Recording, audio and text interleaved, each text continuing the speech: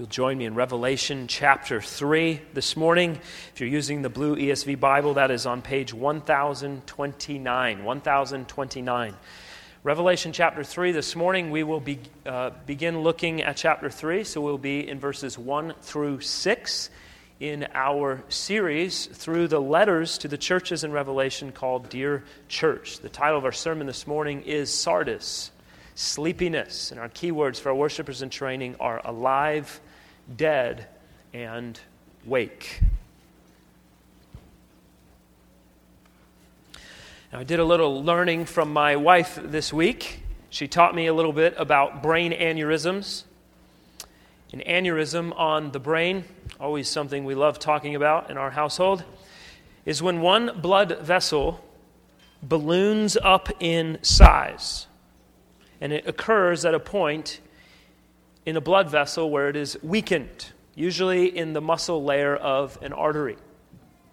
It looks sort of like a blister or a bubble if you were to see one. And the problem with an aneurysm is not the aneurysm itself, it's when that bubble bursts or breaks open. And so the aneurysm can be completely painless. A person could go years and years without ever knowing that it's there.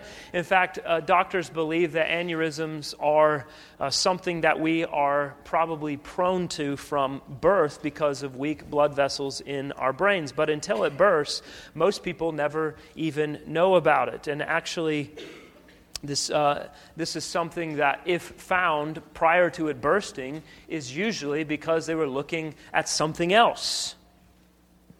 Now, generally, an aneurysm bursting happens when a person is over the age of 40. So I don't mean to frighten you here, but it is very likely that with a group this size, some of us here this morning have a brain aneurysm and don't even know about it. But if it bursts, there's a very real possibility that it will kill you immediately. So that's your comforting thought for the day. Go in peace. But really, there are a lot of things like that, aren't there? There are a lot of things going on inside of our bodies right now that we know nothing about. Things that could be there for a long time before we ever found out. Maybe things that we'll never know about in our lifetime because they'll be discovered after we die. On the outside, everything could look great. In fact, you could even feel great and be in great shape and have no real problems at all. But all of a sudden, one day, it hits only to find out that it's been a quiet disease or disorder that has been under the surface for years, maybe your entire lifetime. You may be alive, but in reality, when looked at from on the inside, you are proverbially a dead man walking.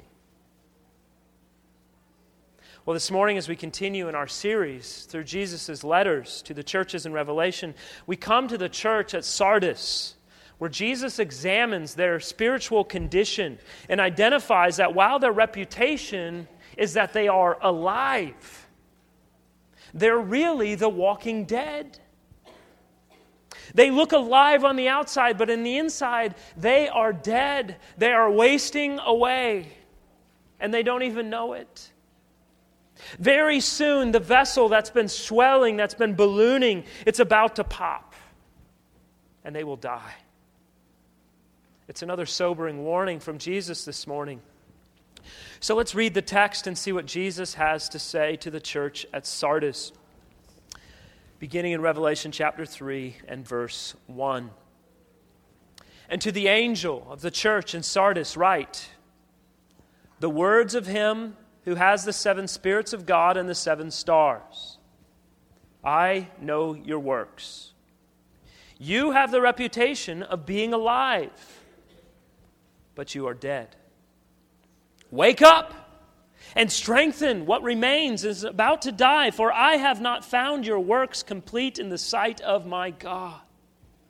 Remember then what you received and heard. Keep it and repent. If you will not wake up, I will come like a thief, and you will not know at what hour I will come against you. Yet you have still a few names in Sardis, people who have not soiled their garments, and they will walk with me in white, for they are worthy. The one who conquers will be clothed thus in white garments, and I will never blot his name out of the book of life. I will confess his name before my Father and before his angels. He who has an ear, let him hear what the Spirit says to the churches." Now, Sardis was a city located in the Necropolis Mountains, and because of how it was situated in the mountains, it was judged by everyone to be virtually impregnable when those people who wanted to attack them came. There were so many cliffs and rocks, and these rocks were made out of a very fragile substance, so it would break underfoot. And it was very steep, so everyone was afraid to attack Sardis. Throughout the history of Sardis, they were taken 2 different times. However, in light of what was going on in the rest of the world at that time, that really was nothing. And so, Sardis had a reputation. And they themselves held on to that reputation and believed that they were an unattackable city. And they believed it wasn't just that it was not something worth doing, it was too risky. And not only did everyone around Sardis think that was true, within the church, they thought that was true as well. We're safe from danger. Additionally, the city had a reputation for being wonderful. And the church, therefore, had a reputation for being wonderful. People like us. People think we're great. It's a deadly combination to think you're safe from danger and everybody likes you. So let's see what Jesus says to this church. Our first point we see in verse 1 this morning is that reputation isn't everything.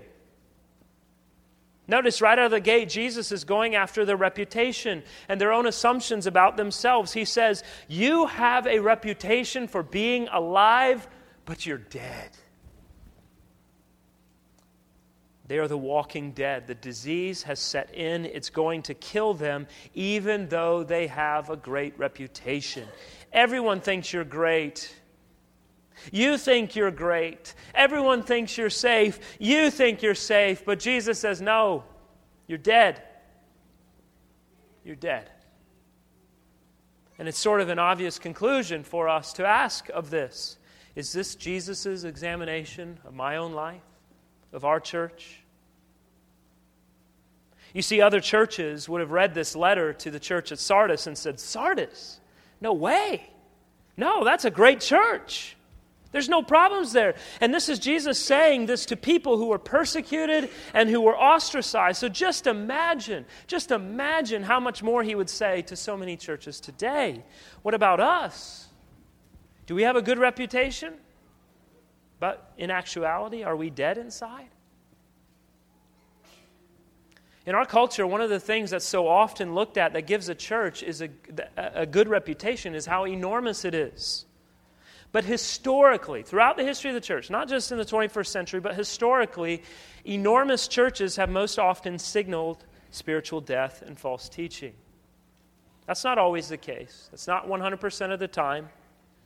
There are some great churches that are quite large. But the vast majority of churches, not just today, but throughout the history of the church, that are enormous in size are often spiritually dead. Often what you have is people who are discontent. So they move somewhere where they can be more anonymous because the level of commitment to get in and to stay in is seemingly in reverse proportion to faithfulness. One of the exceptions to this was the great Prince of Preachers, Charles Spurgeon. He was used mightily by God, so mightily that thousands upon thousands upon thousands of people sought to hear him preach every single week when he got into the pulpit. But the people weren't influenced by Spurgeon's attempts at entertaining them or making sure that the mood or the atmosphere was right in the church, because the church maybe had enough programs, or they had things to keep the kids busy while they listened to the preaching. No, Spurgeon was very concerned that he simply focused on the simple means of grace and the preaching of the gospel. And he was very concerned with all of these thousands of people coming, that everyone in the church was cared for and watched over. He always made himself available to the people of God, making sure that the church had enough elders, that everyone had someone to watch over their souls. So Spurgeon was very opposed to what we today would call church growth strategies. And what are those strategies? Those are things that can supposedly be done to do what? To attract people, because they give the church a good reputation. And people want to be there. They want to be where there's a good reputation. Well, here's what Spurgeon had to say about such things. He said this: "Oh, what would some preachers do to get the people to hear them at all? Ah, what are they not doing, dear friends? As things now go, I should not wonder at all if we were to have in some of our great places of worship a part of Mr. Barnum's show." He's talking about P.T. Barnum, the founder of Barnum and Bailey Circus. "In order to attract a congregation. We have all kinds of fiddling and tinkering and I know not what going on to get people to come and hear what is called the gospel. Oh, said one, but he brought so many to the place. Yes, if they had had a clown out of the theater, he would, no doubt, have brought still more. If that is all that you want, simply to gather a crowd together, it is not so very difficult if you are not squeamish about the means you employ. But oh, when God sends the people to hear the gospel and nothing also, and they come and listen to what a man has to say to them about heaven and hell, life and death, the cross of Christ and the way of salvation, that is the sound of a going in the tops of the mulberry trees." You see, reputation isn't everything. It's really easy, especially in the 21st century. It is really easy to be impressive. If you have enough money and you have the right guy to lead the show, you can call yourself a church and have an amazing reputation. But what's Jesus' assessment? He tells Sardis, "I know your works." In other words, you can hide it from everyone else. You cannot hide it from me. You have dirt bikes and rodeo clowns and laser shows and fog machines. You ride in on a motorcycle. You give talks instead of sermons. You have communicators instead of preachers. You have a series to extract supposed spiritual lessons from Hollywood movies. Your children's program is like a Disney show. I see all of that, and I know what it is. What does he say to them? You have a reputation of being alive. Do you know why churches, not just big churches, but small churches, you know why churches sometimes are so often a constant beehive of activity? Always something going on, always something for everyone to do. Because when we're running from one thing to the next, and it's all under the umbrella of the church, it makes it seem like we're doing great things for God. And man, it's really earning us a great reputation. Now, of course, there are great things that churches do outside of the gathering of the church for corporate worship. We do several of those things. But if everything doesn't have a defined purpose, if everything we do as a church isn't centered on the Word of God, then what are we doing? Gaining a reputation? But Jesus is clear. Reputation isn't everything. And in fact, sometimes it's not a good thing at all because it lulls us to sleep. We can think everything's great when everything's not great. So Jesus gives a rebuke of the church at Sardis, but he also moves toward a remedy. And we see that in our second point this morning in verses 2 and 3. He tells the church that self-death leads to true life. Jesus offers help. And he does so by providing the primary symptom that if seen, if known, everyone could identify that indeed there was a deadly killer hidden underneath the surface. So what was the symptom? And why didn't anyone see it? Well, they didn't see it because they were all asleep, and that is the symptom. We see that in verse 2. They were overtaken by spiritual sloth. Well, what exactly is that? It's some of you right now. It's likely all of us at some point in our Christian life. We can be surrounded by the praises of God, but the praises of God don't take claim over our hearts. Not coming into our hearts, not transforming our hearts, not renewing our minds. It's spiritual sloth, and it's a sign. It's a signification that we're spiritually weakened. It's the most prominent spiritual sickness in the church today. The Word of God is spoken, but we hear it with such passivity. We regard it as the words of men and not the Word of God that is to be at work within us and among us. And so hearing preaching or studying the Scriptures or reading good Christian books or being in the worship of God, it all sort of loses its luster, and it's like listening to the same song over and over and over again. And we no longer get excited when we hear it on the radio. We might even turn the channel next time. As you know, when you go to a doctor, one of the first questions they ask, one of the things they're going to ask you is, how is your appetite? Do you have an appetite? And if you don't, that signifies there's a problem. Do you have a spiritual appetite for the Word of God? If you're in a state of spiritual sloth, you've had enough of it. You become like the Israelites. We've been eating this manna that's coming from heaven every day. The Lord is feeding us. We've had enough of it. We want the leeks and the onions in Egypt when we were slaves. Have you had enough? Are you full of it? It's like when you're trying to decide what to eat and you go through a list of ideas and you just sort of say, that doesn't sound like what I want. I don't have a taste for that right now. Brothers and sisters, that's a terrible place to be spiritually. It's a deadly place to be because our spiritual sloth will eventually kill us. It lurks under the surface, and while we can do everything to make sure we have a good reputation on the outside, on the inside, it's possible that the church can be the walking dead. There's a radical spiritual medicine that needs to be administered, and Jesus provides that medicine, and He gives 3 specific things, 3 imperatives, 3 medicines that we need to take if we are spiritually dead. The first is this. In verse 2, we see the first one. He says right there at the beginning, wake up. Stop slumbering, stop sleeping, stop being slothful, and wake up. Do you remember in Matthew 26, Jesus is going to Gethsemane, and He took Peter, James, and John with Him. And He was about to go into the garden, but He stops short and he has them sit down and He says to them, my soul is very sorrowful, even to death. Remain here and watch with me. And He prayed for a while in the garden. Then He comes back and the text says, He came to the disciples and found them sleeping. And He said to Peter, so could you not watch with me 1 hour? Watch and pray that you may not enter into temptation. The spirit indeed is willing, but the flesh is weak. He went away, He prayed again, He came back again, and the text says, and again He came and found them sleeping, for their eyes were heavy.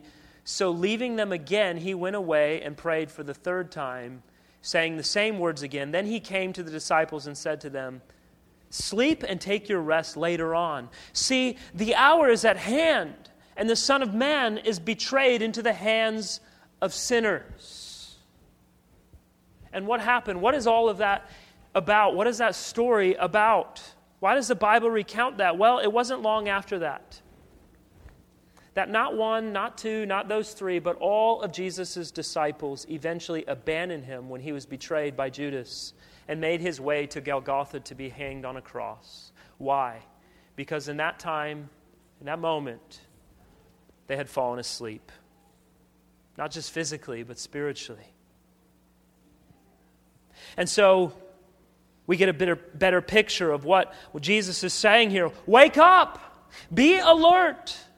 Stop being spiritually asleep. There's a great enemy waiting to attack. And if you're not ready, if you're not waiting, if you're not prepared and spiritually alert, the enemy is going to have you in his jaws before you even wake up and know what's happening. But the reality is that for me and for you, this is the hardest thing to do, to rouse ourselves, to respond.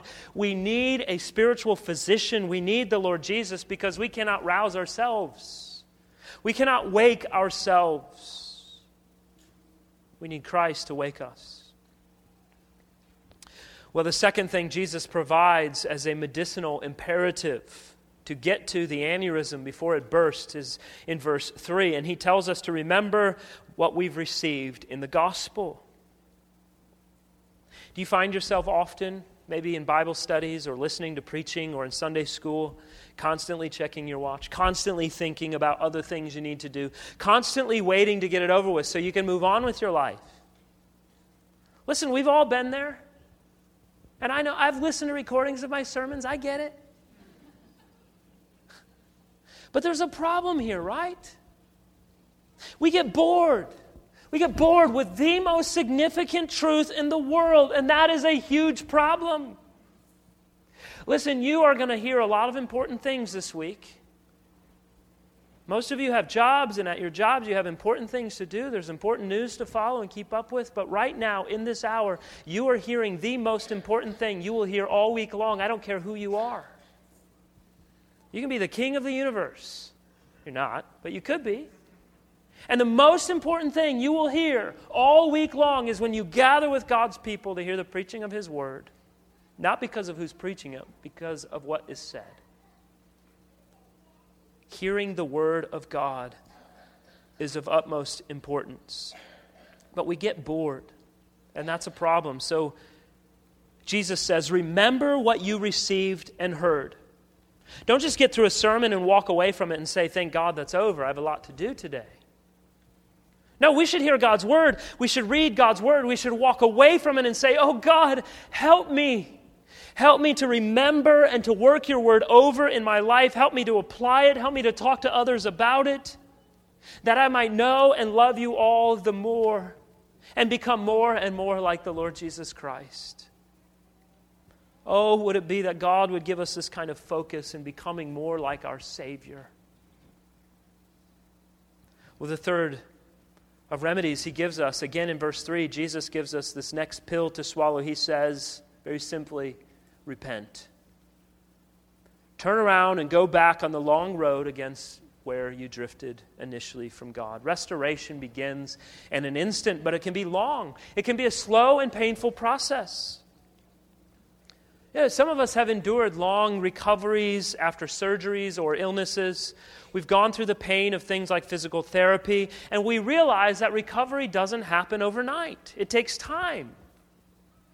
Or as you get older, you start to put on weight. Maybe you get a little lazy. You're more unwilling to be active as you once were. The pounds come on, and then one day you're buying bigger clothes, and you're not liking what you're seeing in the mirror, and you say, what are you doing? Wake up! Turn back from this. Get back on the path. That's a great starting place, but it takes time. It takes time. It takes discipline. It takes hard work. It won't happen overnight. But it's worth the journey. Look, all recovery, all efforts at getting more healthy take time and effort and months, sometimes years, and it's critical that we work at it, but it's worth it. We're talking here about our physical bodies maybe, but Jesus is saying, don't you believe that you have an eternal soul? Isn't it worth it for eternity? Is that not far more important? So you see the remedy that Jesus gives to our spiritual sleepiness, our spiritual sloth, the remedy He gives that we would not be the walking dead, but that we're spiritually alive, that we might really get through death, is that we do die, but that we die to ourselves that we might live fully upon Christ. You see, the answer to death is to go through death. Death to ourselves, death to our own self-righteousness, death to our own wisdom, and death to all the finite things that we cling on to. You know, in sports, when you get an athlete who goes through a bad streak, like in golf, if there's a golfer who's losing his swing, oftentimes he's going to go out and hire a sports psychologist. And they'll do all kinds of things. One of the things they try is they'll hypnotize the guy and they'll sort of get him there. And what they're trying to do is they're saying, you're great. You can win. You can shoot a 59. You're the greatest golfer who's ever lived. And they get them in this way of thinking, and they're trying to get him to a place where he feels really great about himself as a golfer. So when he goes out there on the course, he has a tremendous amount of confidence, and he will hit the ball well. And when he stands over a putt, no matter how long it is, he has in his mind, this is going in the hole. But you know what? This is the exact opposite approach that Jesus is taking with us in our spiritual lives. He's saying, no, that's not it. That's not it at all. You want to know what's going to put life back into you? You want to know what's going to get you, to stay with the metaphor, staying in the game and playing well? Dying. You have to die a death to yourself. You must decrease that I might increase in your life. And until that happens, you will be so far out of the game, you won't even be considered a player. So this is Jesus' call to the church at Sardis. This is Jesus' call to us. Wake up, church! Don't be the walking dead. Well, the third thing we see in the text this morning, verses 4 through 6, is that God will know the names of the faithful forever. Now, from a literary standpoint, I actually love what Jesus does here. Remember, this started out being about their reputation, about people having a good opinion about them. And then in these verses, look at verses 4 and 5. In verse 4, you still have a few names. Verse 5, I will never blot his name, and I will confess his name. Well, what is your name? It's all about your reputation. He's coming full circle here. In other words, do you want this good reputation before man, or do you want a good reputation before Christ? Everyone out there might have a lot of great things to say about you and who you are and what it appears that you're doing, but what really matters? What really matters is what Jesus thinks. Your reputation before Jesus is infinitely more important than your reputation before every man, woman, or child that has ever lived. Now, in light of that, in verse 4, he does give a commendation. There are a few people in the church who have remained alert, who have remained spiritually alive. Jesus switches metaphors here a bit, and he says that they have not soiled their garments. They are still in hot pursuit of godliness. They have not been compromised. And very likely, these are the people who those who looked at Sardis saw from a distance and drew the conclusion that church is great. They're doing it right. They're doing the right things in the right way. But think about it. If you visit a church for the first time where you don't know anybody, what do you have to base your opinion of that church on? Assuming it's theologically sound and there's decent preaching, when it comes to thinking about the church as a whole, you're probably going to draw a conclusion based on your interactions with the people, right? That's natural. So who generally are the people in the church who are going to go out of their way to greet a visitor? Probably the people who are spiritually alert. They're not looking down. They have their heads up. They're looking. They're alert. And so it's easy to see how Sardis could have gotten a good reputation, just like many today have a good reputation, because people who are putting themselves forward are actually those who are spiritually awake. But Jesus says here in this church, that's only a few people. They're in the church, and that's a good thing. But Jesus is saying, look, you are so concerned with your appearance on the outside, and there are some beautiful things to see. Some of those things are that some of these people are spiritually alive people. However, the reality is that for the church on the whole, for the most part, it is diseased and it is deadly. It's about to pass away. Now remember, last time we looked in the previous letter, and it said Jesus' eyes were like a blazing fire. In other words, he sees right through everything. He knows our makeup. He knows our true spiritual condition greater than we know it. And the church at Sardis was in need of spiritual restoration. He's telling them to work on what they still have before they have nothing at all, lest he blot their name out of the Lamb's book of life. That's serious.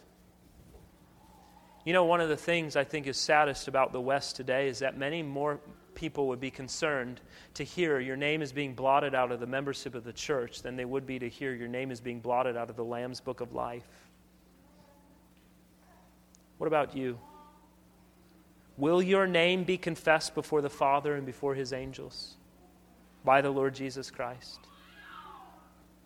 Some of you are here this morning and you have no hope that your name is recorded in the Lamb's Book of Life, but I'm telling you that there is a way by faith that you might receive Christ and live upon Him and His righteousness. And that is the call on every person who has ever lived, to turn from themselves, to die to themselves, to come to the end of themselves, that we might live upon Jesus Christ alone. By faith, Christ is ready and willing to receive you, that you might have faith in Him, trust in Him, walking with Him, identifying that Christ has died that you might live. Would you put all of your sin upon the cross, that He might give all of His righteousness to you? Do you remember in the upper room at the final Passover, Jesus was with His disciples, and He mentioned that among them there was one that was going to betray them. And the disciples were sort of all looking at each other like, it's not me, is it you? I'm not going to do that. Are you going to do that? And they sort of had this conversation where they're questioning each other and maybe at some point questioning themselves. I don't know who that's going to... But you know who knew? Judas knew. Judas knew that Jesus was talking about him. Judas knew that he was the betrayer, and Jesus knew that he was the betrayer. And Judas knew that Jesus knew he was the betrayer. And it wasn't that Judas knew that was most important, it was that Jesus knew. You know, you may be able to put on a lot of exterior to make it appear as though you've got it all together, but you really know it's all that. It's all exterior. And you know what? Jesus knows that too. However, look at Jesus. He's so tender with the faithful in Sardis. He says, as you conquer. If you go in for a surgery, one of the things you have to think through is whether or not it is worth it. Given the time, given the cost, given the recovery, is it worth all of that? Is it worth the pain of the surgery and the recovery? Will the results pay off in the long run? Well, when it comes to repairing a spiritual aneurysm, Jesus says, it is worth it. You will be in perfect white, walking with me, always confess before the Father. Otherwise, as a thief in the night, I will come. Take it on. It's worth it. Brothers and sisters, our Savior is worth all that it takes to walk with Him in faithfulness. Friend without Christ, flee to Him. He is worthy. He is worth it. And when Jesus takes away the facade, but all you've got is your name, and the name might be that you're alive, you might be standing there naked and fully ashamed.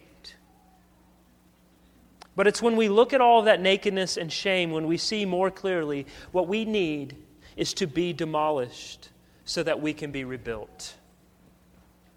That's the great thing about dying to ourselves and living upon Christ. When we recognize that Jesus will rebuild us through Word and Spirit.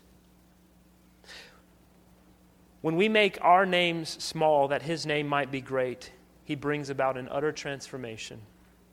Not overnight, not just over a week, but over a lifetime. And He does that with love. He does that with patience. He does that with grace. He does that with mercy for me, for you, for us. He who has an ear, let him hear what the Spirit says to Redeemer Baptist Church.